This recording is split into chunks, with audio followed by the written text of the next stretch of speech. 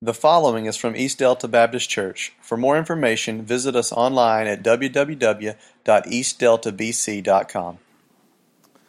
That's the first time I've ever had someone introduce me by saying, give him a hand of applause. Most of the time is give him a hand out the door. There are differences, you know. It's good to see you.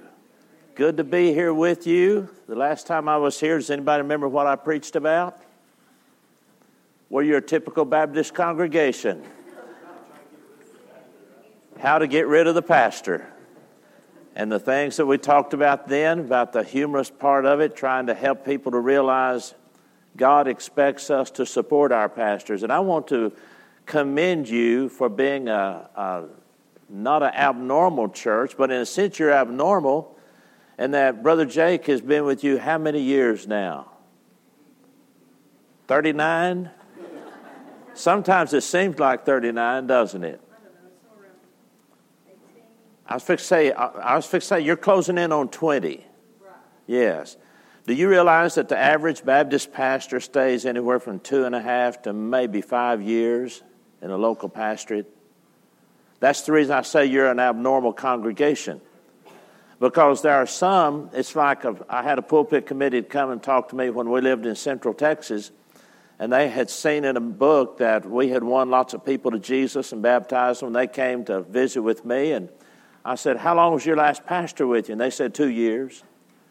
And I said, what about the one before him? 2 years. And I said, the one before him, 2 years. We only let a pastor stay for 2 years. And we want to come and see if you'd be interested in coming and being our pastor. Now, hello. Somewhere there's communication breakdown, am I right? And so as a result, it's been proven that the longer a pastor can stay with the church and the pastor and the church work together doing God's work, the churches grow and do better and have a stronger witness for Christ in the community and in the world. And that's the reason I say you're an abnormal church. Thank you, that's exactly right. Praise God for it. That's a blessing from God. The people at Emmanuel suffered my preaching for 26 years. And a lady asked me one day, she said, I bet when you retired, there were people who cried, didn't they? And I said, well, not many. And she said, oh, now, I bet they did. I said, there were some. I said, but there were the others who sat on their hands to keep from clapping. God is doing some wonderful things in our world today. In spite of what we hear on television, in spite of what we see in the papers and so forth, I want you to know God's at work in our midst. Amen? That's a sorry amen. Amen? Amen. All right. Come on, you guys. You need to help me this morning. And as a result, we're facing an election that's coming for our community and our country. And a while ago, you made the statement that we're facing things, but God's in control. Now, listen to me. Please hear what I'm fixing to say. God has a perfect will, but God also has a permissive will. God may have a person he would like to be president, but because of the wickedness of man, we may choose a person that God does not want.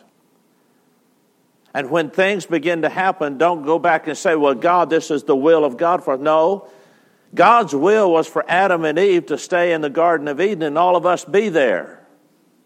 Are you with me? This means yes, this means no. Are you with me? See, God's will was for them to stay together.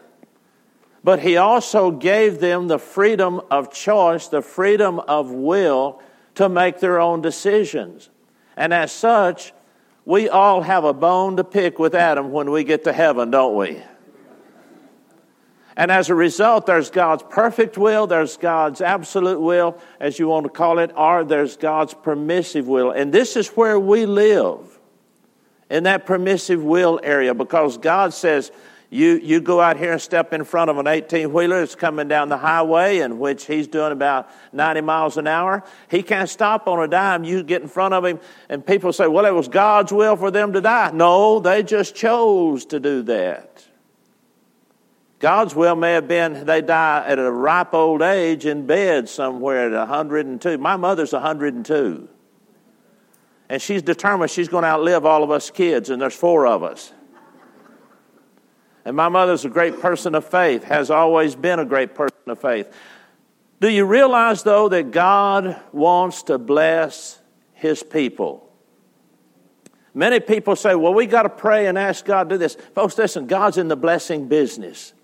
And I want us to think about that this morning. You see the scripture that's up on the screen, and it's from the book of Luke. Luke chapter, what do I have here? Chapter 11, I'm sorry.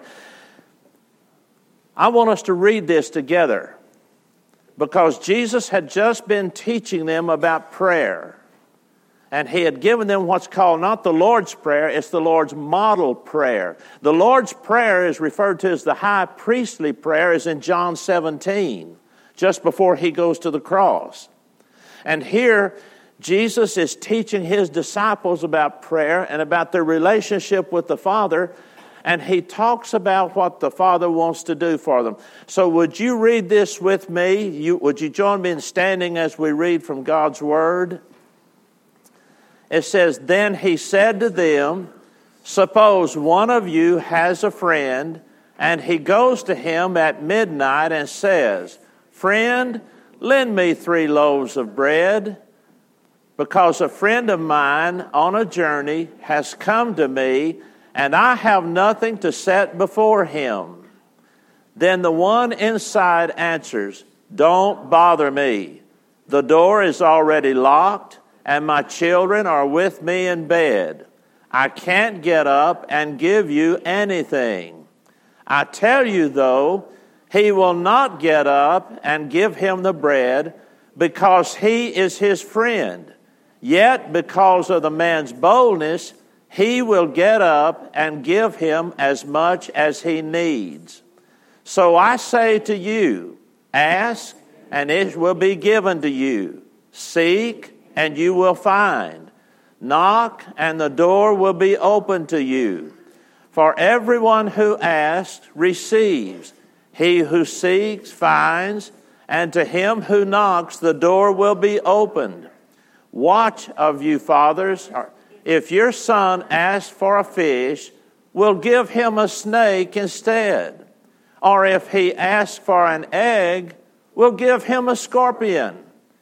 If you then, though you are evil, know how to give good gifts to your children, how much more will your Father in heaven give the Holy Spirit to those who ask Him? May God add His blessing to the Word as we have read it. Thank you. You may be seated. The last statement that Jesus makes is the one I want us to think about. If you, being evil, know how to give good gifts to your loved ones, your children, think what the Father wants to do for you.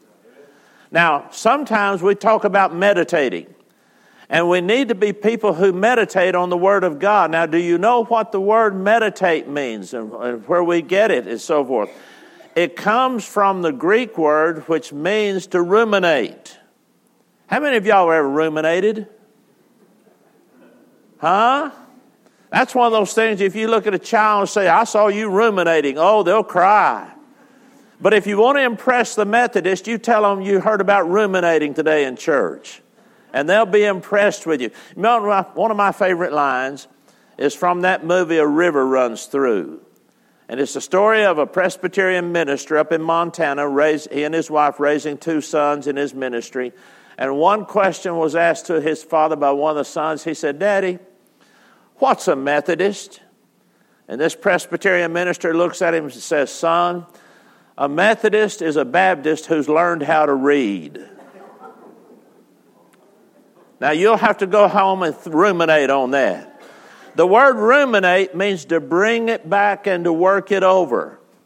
It's taken from the thought of a cow chewing its cud. It takes in the grass, and when it gets full, the cow goes over and will lay down, and it will sit there and burp it up, and it begins to rework it, for it adds to the digestive process. That's rumination. And that's what we need to do sometimes. The word meditate actually means to ruminate, to take the Word of God and to begin to think about it. For the Scripture says, Jesus said, if you being evil know how to do these good things for your children, your loved ones, think what the Father wants to do for you. Have you ever stopped to think what God wants to do for you? He wants to bless His people. He wants to bless His church. Now, the word bless means to have a source of joy that is never ending. Now, we can't understand that sometimes because we can have a source of joy going. It may be that you just have been made aware of this great inheritance from a long-lost uncle that you never knew about, and he's left you all these millions. About the same time, you get a phone call from your attorney, tax law people, and he says, we have just gotten a call from the IRS, and you are being investigated. Have you ever been checked by the IRS? When you got that letter or when you got that phone call, didn't that just make you happy? Didn't that just make your day? Didn't that just bless you? Oh, thank you, God. The IRS knows about me. I'm more than a number. They're checking me out. Well, it means to have a source of joy that never ends. And Jesus says, this is what I want to do for you. I want to bless you. I want to bless my people. I want to bless the church so that as a result of it, God's desire is that as He blesses you, other people will take notice. It's a witness to the world. Sometimes people say, well, I've been very lucky. No, you haven't been lucky. God blessed you. Somebody says, well, I've just been lucky with long health. No, God has blessed you. And we need to give credit to it because many people say, well, I've just been lucky. Folks, there's no such thing as luck. This past week, let me give you an example of God's blessing you. I was fixing to work on a trailer that I had just bought and so forth. And I backed my pickup up to it and did some work, couldn't get it fixed. And so I came out and I was going to go to town. And I got in my pickup and I turned the key. And guess what? Click, click, click. Have you ever had a battery to go out on you? Have you ever had a battery to go out on you somewhere where you wish you weren't and there was no place around to get help? And I thought, oh my goodness. So I went in, I told my wife, I said, I've got to go to town and get a battery for my pickup because the battery just went dead. She said, well, you just drove it a few minutes ago.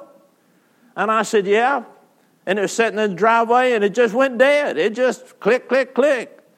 We'd had an experience like that in Amarillo one day. We were on a vacation, pulled into a 7-Eleven to put ice, get some ice, put an ice chest, put it in there, got back in the pickup, turned it on. Nothing. Deader than a mackerel. Fortunately, we knew a friend in Amarillo. He came, had jumper cables, jumped it off, followed me down to Walmart, got a new battery. That battery died just like that. I'm coming back from Walmart with a battery put on my pickup, and I said, thank you, Lord, that I get to spend $100 and something for a new battery. But thank you, God, that it went out sitting in my driveway. You know what I mean? How many times do we testify to the goodness of God in our hearts and our lives so that people look at us and say, there's something wrong with you? Let me tell you, when we were doing our building program for our Big Family Life Center and Activity Building at Emmanuel, there were some people who lived across the street from us who'd moved in there from the Fort Worth area. And it took us 7 years to build that building. Our guys were building it. We saw God do things. It was just unbelievable. When we went into our building, we did not owe a penny. We had a $2.2 million building that we had built for $880,000. It was unbelievable how people came out of the woodwork. And everything in that building, you think, boy, I'm glad we didn't build it.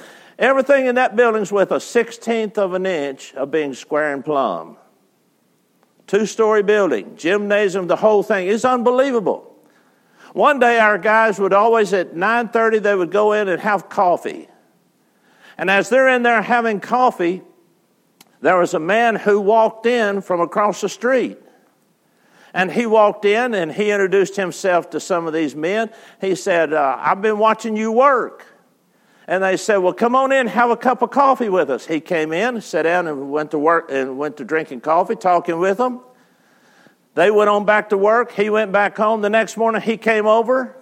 And as he came in, he said, I'd like to have coffee again. They said, okay. So they started having coffee and talking. And one of our men began to perceive there's something going on with this man. And so when the guys got ready to go, this man looked at him. He said, can I talk to you for a moment? And Steve looked at him. He said, well, sure. What can I do for you? And here's what he said. He said, there's something different about y'all. I worked in a high-pressure job in Dallas with hundreds of people that I was supervisor over. There's something different about you, and I want to know, what is that difference? And Steve looked at him, and he said, why do you say that? He said, because it shows in your faces. And I want what you have. And Steve Gray, a retired man from Campbell's Soup, sat there and led this man to Jesus Christ. He had left his house, and his wife was there, and she wouldn't speak to anybody. And he had left her and said, I'm going back over there. I don't know what those men have, but I want it. And so he came in, he met Jesus, went back home and told her. Next Sunday, they're in church. Invitation time comes. Here he comes down the aisle, making public his profession of faith. Big old Steve Gray walking with him. I said, what about your wife, Roland? He said, she doesn't want any part of this. I said, okay, that's fine. We'll let God deal with it. And so we took Roland, made his profession of faith public, shared him with the people, and said, we'll be baptizing him in a couple of Sundays. The next Sunday, invitation time comes. His wife was in church, and here she came. And I said, why have you come, Renda? She said, I need a change in my life. I don't know what's going on with you people, but whatever it is, I want it. Now think about it. People out on a construction job, their countenance reflects something that's so different that the other people without Christ take note about it. That's what God wants to do in His church, through His people. God wants to do a work that is beyond your wildest imagination. He said, think what the Father wants to do. God's not stingy. God says, listen, I will bless you beyond measure. If you go back and read the Mosaic Law in Deuteronomy, God had given the law to Moses, and Moses was giving it to people. One of the things God says, if you go and do my word that I have told you and live the way I want you to live, I will bless you above all the nations of the world. And they will rise and say, truly, they serve the true and living God. God said, you'll never lose a crop. There will always be wine. There will always be the oil of the olive. The lambs will never be aborted. The calves will never be born dead or anything like that. And in livestock, think about it. I have helped pull calves. I've helped do all kinds of things. Think about it. God says, you will never lose a calf. You'll never lose a lamb. You'll never lose a crop. I will bless you so that the world sets up and says, my soul, look at what God is doing. And that's what God wants to do in our church today, so that it touches the hearts and the lives of people around us. People want to be a part of God doing something. When I moved to Emmanuel 83, we found a church up in South Dakota needed help. And so we decided to do a mission trip there. They'd never done a mission trip. I'd never done a mission trip. We just said, we'll do what God wants us to do, go and help this little congregation in Hot Springs, South Dakota. We did things that was unbelievable. Had one little lady, she would say, Brother Randall, we can't do that. I'd say, why, Miss Felty? Because that's not the Baptist way.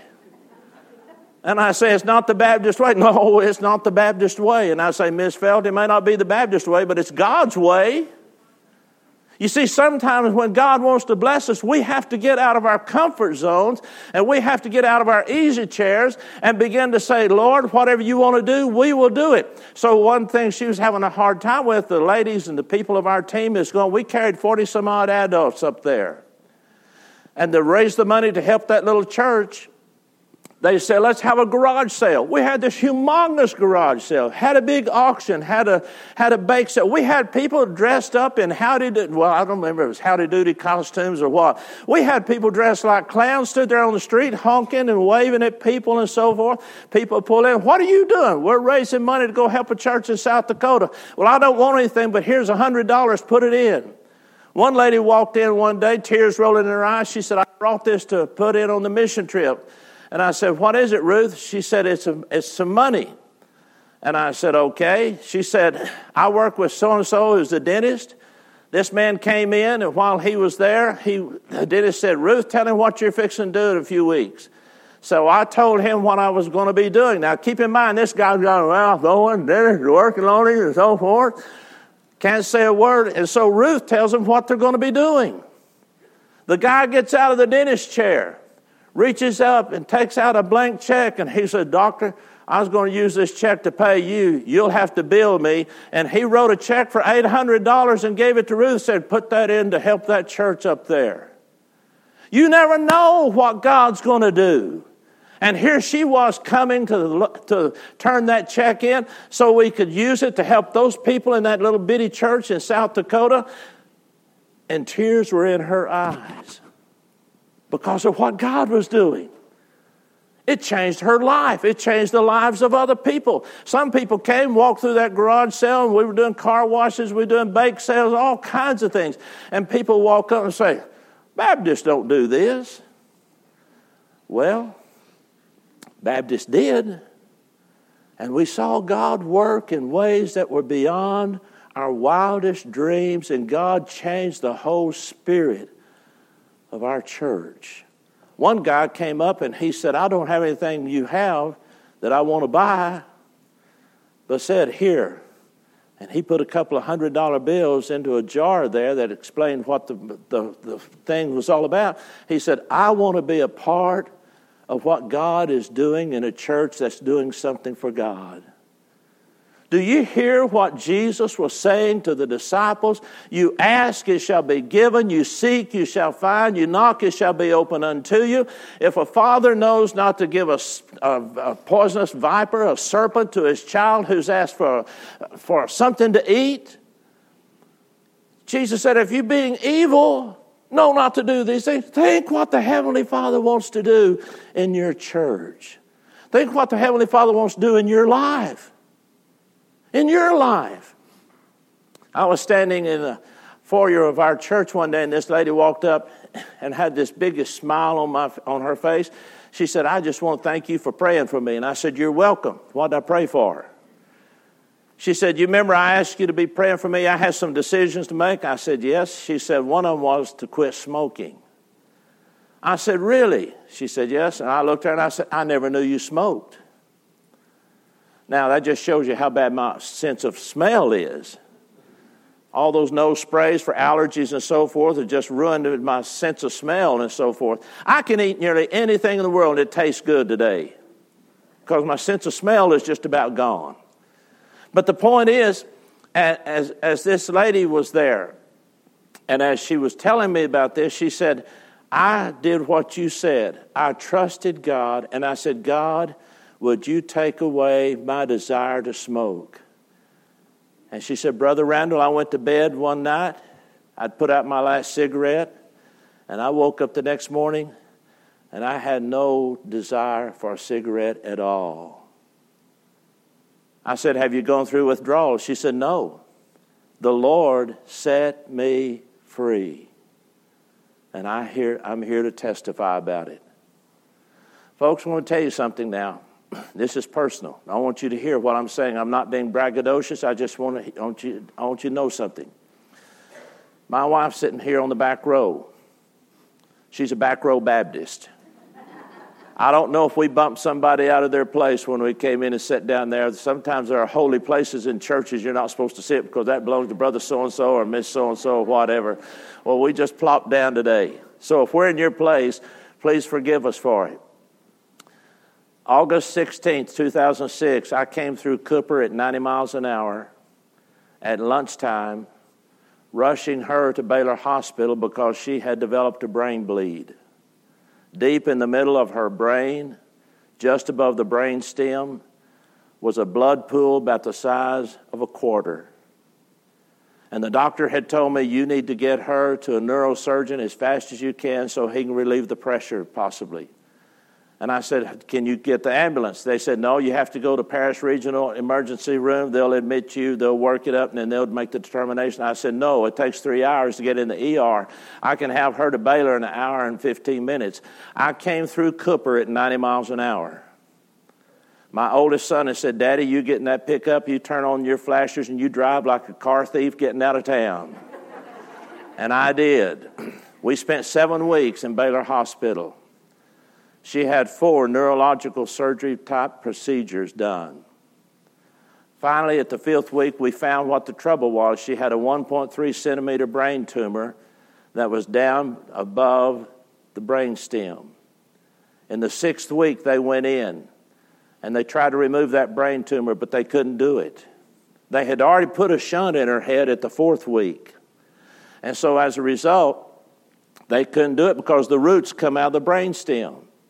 And as they come out of the brain stem, our doctor said I would not dig in there for anything because it'd kill her or she'll have lifelong consequences. And so as a result, he said with her age, with the shunt and so forth, they shouldn't have any more problems. So we came back to Paris, went to her family doctor, and as the years went by, some of you, anybody remember Dr. Serber? Dr. Serber was our family doctor. And every time she'd go in, he'd say, Pat, how's your brain? Well, a lot of people have asked her that, how's her brain, for years because she married me. What's wrong with your brain? Well, he would ask her that, and on this particular time, she said, Dr. Serber, I think it's getting better.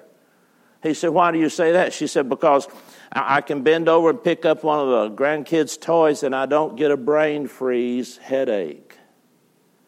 And he said, when's the last time that they checked that tumor? She said, when I left Baylor. He said, let's do it. Send her to the radiology clinic. They did a CAT scan, took care of everything. The next morning, he called her about 7:30 in the morning.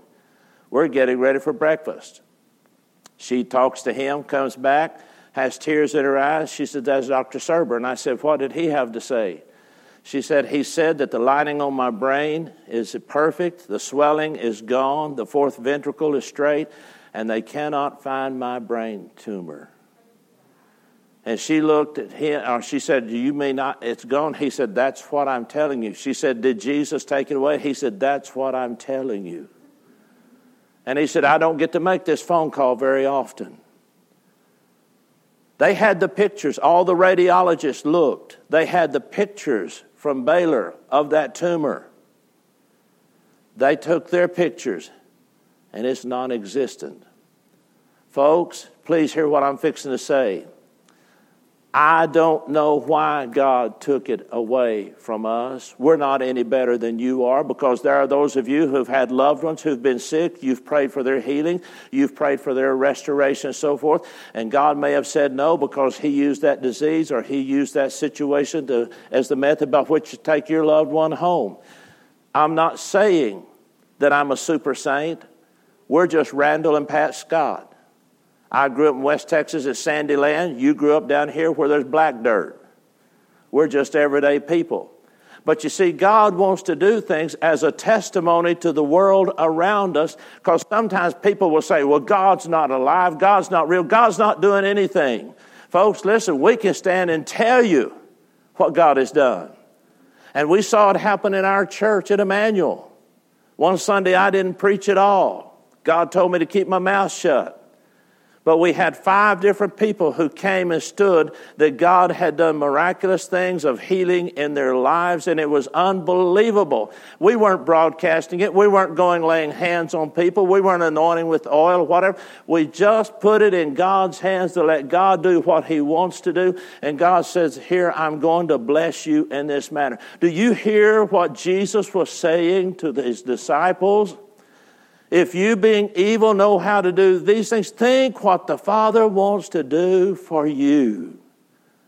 God wants to bless his church. God wants to bless his individuals, each of us.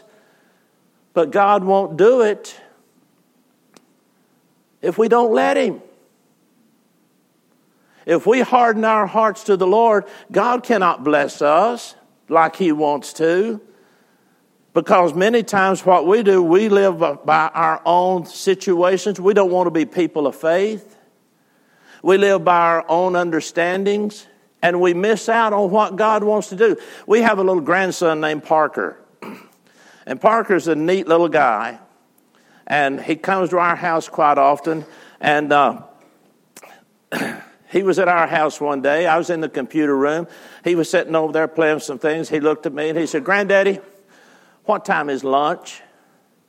And I said, "It's at 12 o'clock. He said, "What time is it now?" And I said, "It's about 15 minutes till 12. Oh, okay. So he goes on playing. I'm finishing some stuff. And a few minutes later, he said, "Granddaddy, what time is it now?" And I said, "Parker, it's 15 minutes after 12. He said, "After 12? And I said, "Yeah." And he said, "Oh, Granddaddy, we missed lunch." Now, there's a principle that's there. We want God to bless, but so many times we get involved in other things. Our focus comes away from what God wants to do in our lives. And we want to live life our way. Or we have our own agendas of what we want to accomplish. Isn't it sad that so many of our Baptist churches are so small and they're losing membership? Because of the way that many people in the church have acted.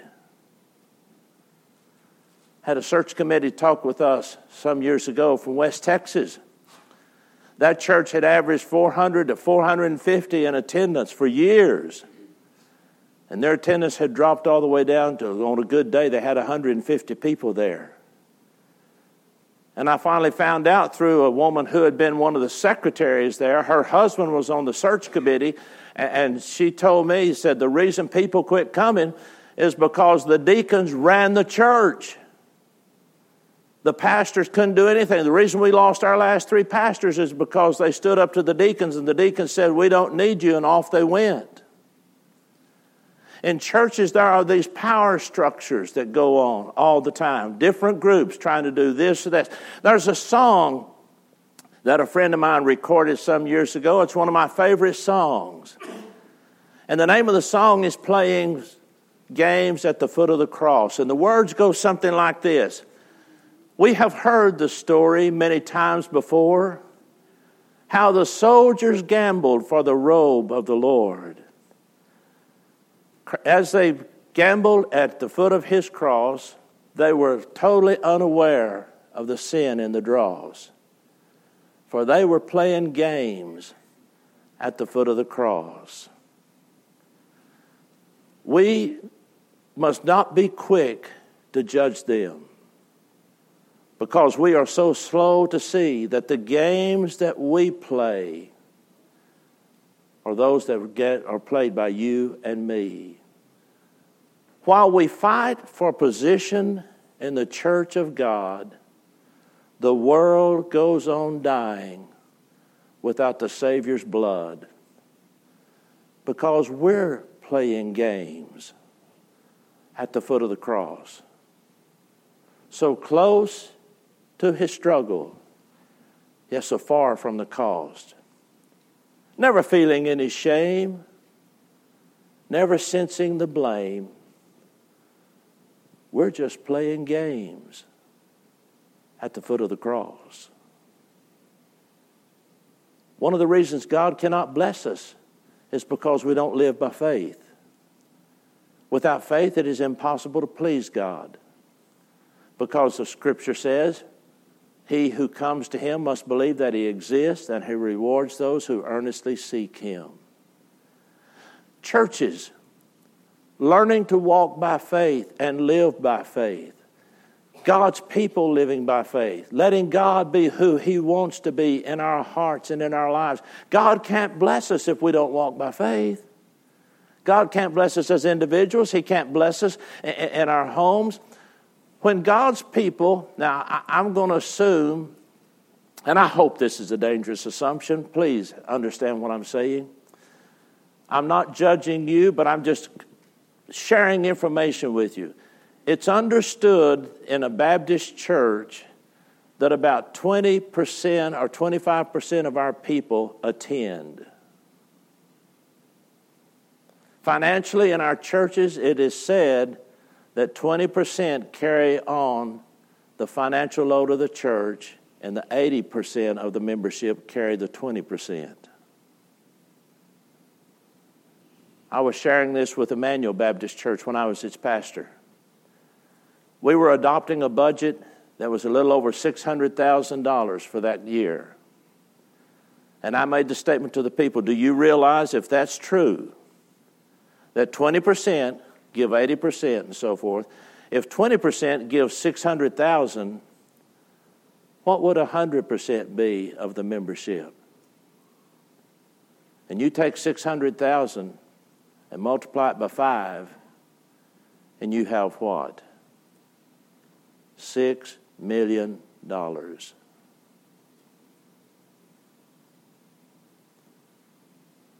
Malachi raised the question, will a man rob from God? God says, sure you do. Malachi says, how? He says, in your tithes and your offerings.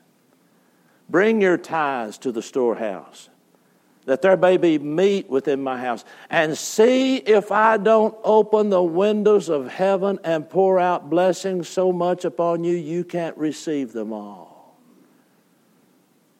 Do you realize how many people are dependent upon your giving, my giving? Missionaries who serve overseas, people here in our state of Texas, in the Baptist General Convention of Texas that you're part of. Do you realize that through your cooperative program dollars, every day you are helping over 10,000 children across our state through our children's homes, through the ministries of Buckner's International Benevolences.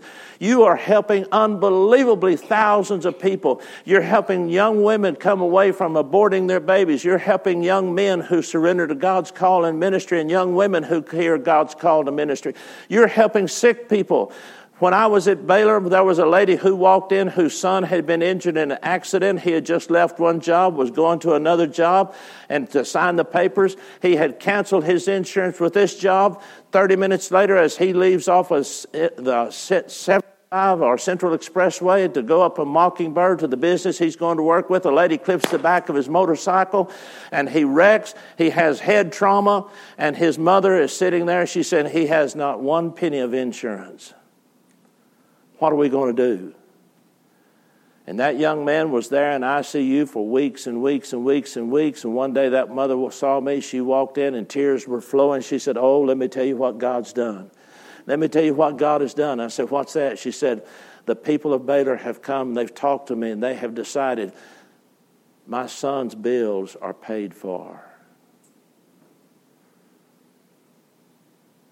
Who paid for them? You and I did through cooperative program giving and ministry to heal, to help, ministry to reach out to people. But if we don't walk in faith, if we hold back, which people get the help and which ones don't? You see, that's what Jesus was saying. And he was saying, I want to bless your heart. I want to bless your life more than you can possibly receive. Imagine it. Think what God wants to do for you. Why? Because he loves you. He loves you.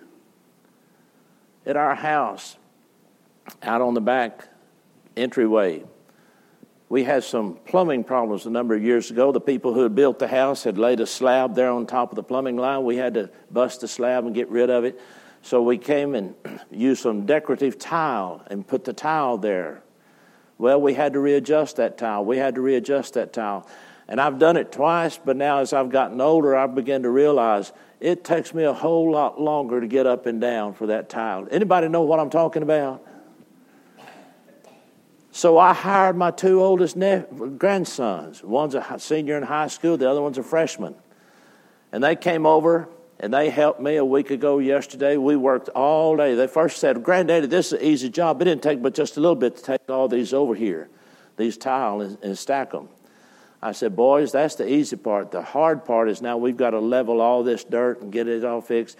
We worked, and they worked like little Turks. from about 9 o'clock in the morning until 5 o'clock that evening. My oldest grandson the other day said, "Granddaddy, I was so tired. I didn't care if those tiles were level or not. Just get them in there." And I said, "You're right, Ryan." Pat said, "What are you going to pay them?" And I told her what I was going to pay them. I said, "It would cost me a whole lot more than that if I had somebody come in and commercially do it." But she said, "Do you think that's a little bit much?" I said, "No, these are our grandchildren." And when I put those bills in their hands, they looked at me and said, "Thank you, Granddaddy." Why did I do it? Because I love them. Want to help them. Want to bless them. And my oldest one, I looked at him when we were finishing up. I said, "Ryan, you do this about 2 or 3 more times, you can start your own business doing this." And he looked at me and he said, "Granddaddy, I may start the business, but I'm not doing the work."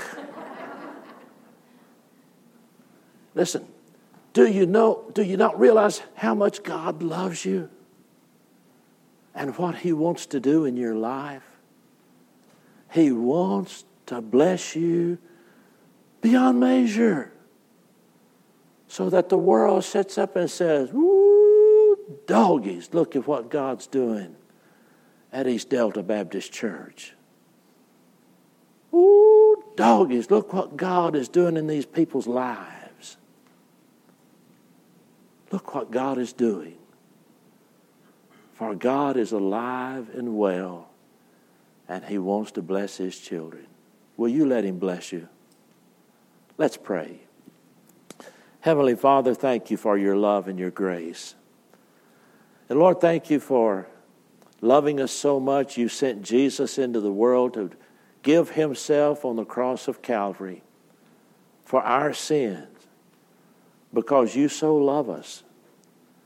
And Father, as we understand this love, You want us to know You in Your fullness. And I pray, Lord, that if there's anyone here who's never given their heart to Jesus, that, Father, this will be the time they will do so and they will say yes to You. They will say yes by turning from their sin, placing their faith in You, and surrendering their hearts and their lives to You as they make You the Lord of their life. Father, I pray that if there are Christians here who, for whatever battle they're struggling with, this will be a time they will allow You to enter into that area of their life and to give them Your peace and Your strength, knowing that You will handle that situation for them and with them. They never have to walk that valley alone. And Father, I pray that if there's those here who are looking for a church home and they're looking for a place to serve You, Lord, I pray this will be the time they will say yes to You because You brought them here this day. And Father, they have talents and gifts and abilities You want them to use in being a part of this church's ministry and in their lives through the community as they go about their daily activities. You want to bless them. Father, I pray for an outpouring of Your Spirit in this place today so that when the service is said and done, everyone walking away will say, "Boy, wasn't it good to be in the house of the Lord." Not because of the preacher, but because You're here, Father, and Your Spirit reigns within this place. So, Lord, we surrender our will, our purposes, our goals, our games unto You that You might bless us and that we might be the people of God You would have us to be. Bless the invitation to come. May this be a time in which people come and make public decisions, or come and kneel at this altar and pray, or come with one another and pray about matters that are working in their lives. Father, just do Your work in this place. Father, thank You for loving us. And with your head bowed and with your heart praying, in a moment we're going to be standing, we're going to be singing. Dylan's going to be here at the front to receive you. If you have a decision you want to share with him, I'll be here at the side if you want me to pray with you or whatever the need may be. But the Holy Spirit is speaking, Don't say no to Him. Say yes. And let God bless you this day. Let's stand to our feet quietly and reverently. And as we sing, would you come?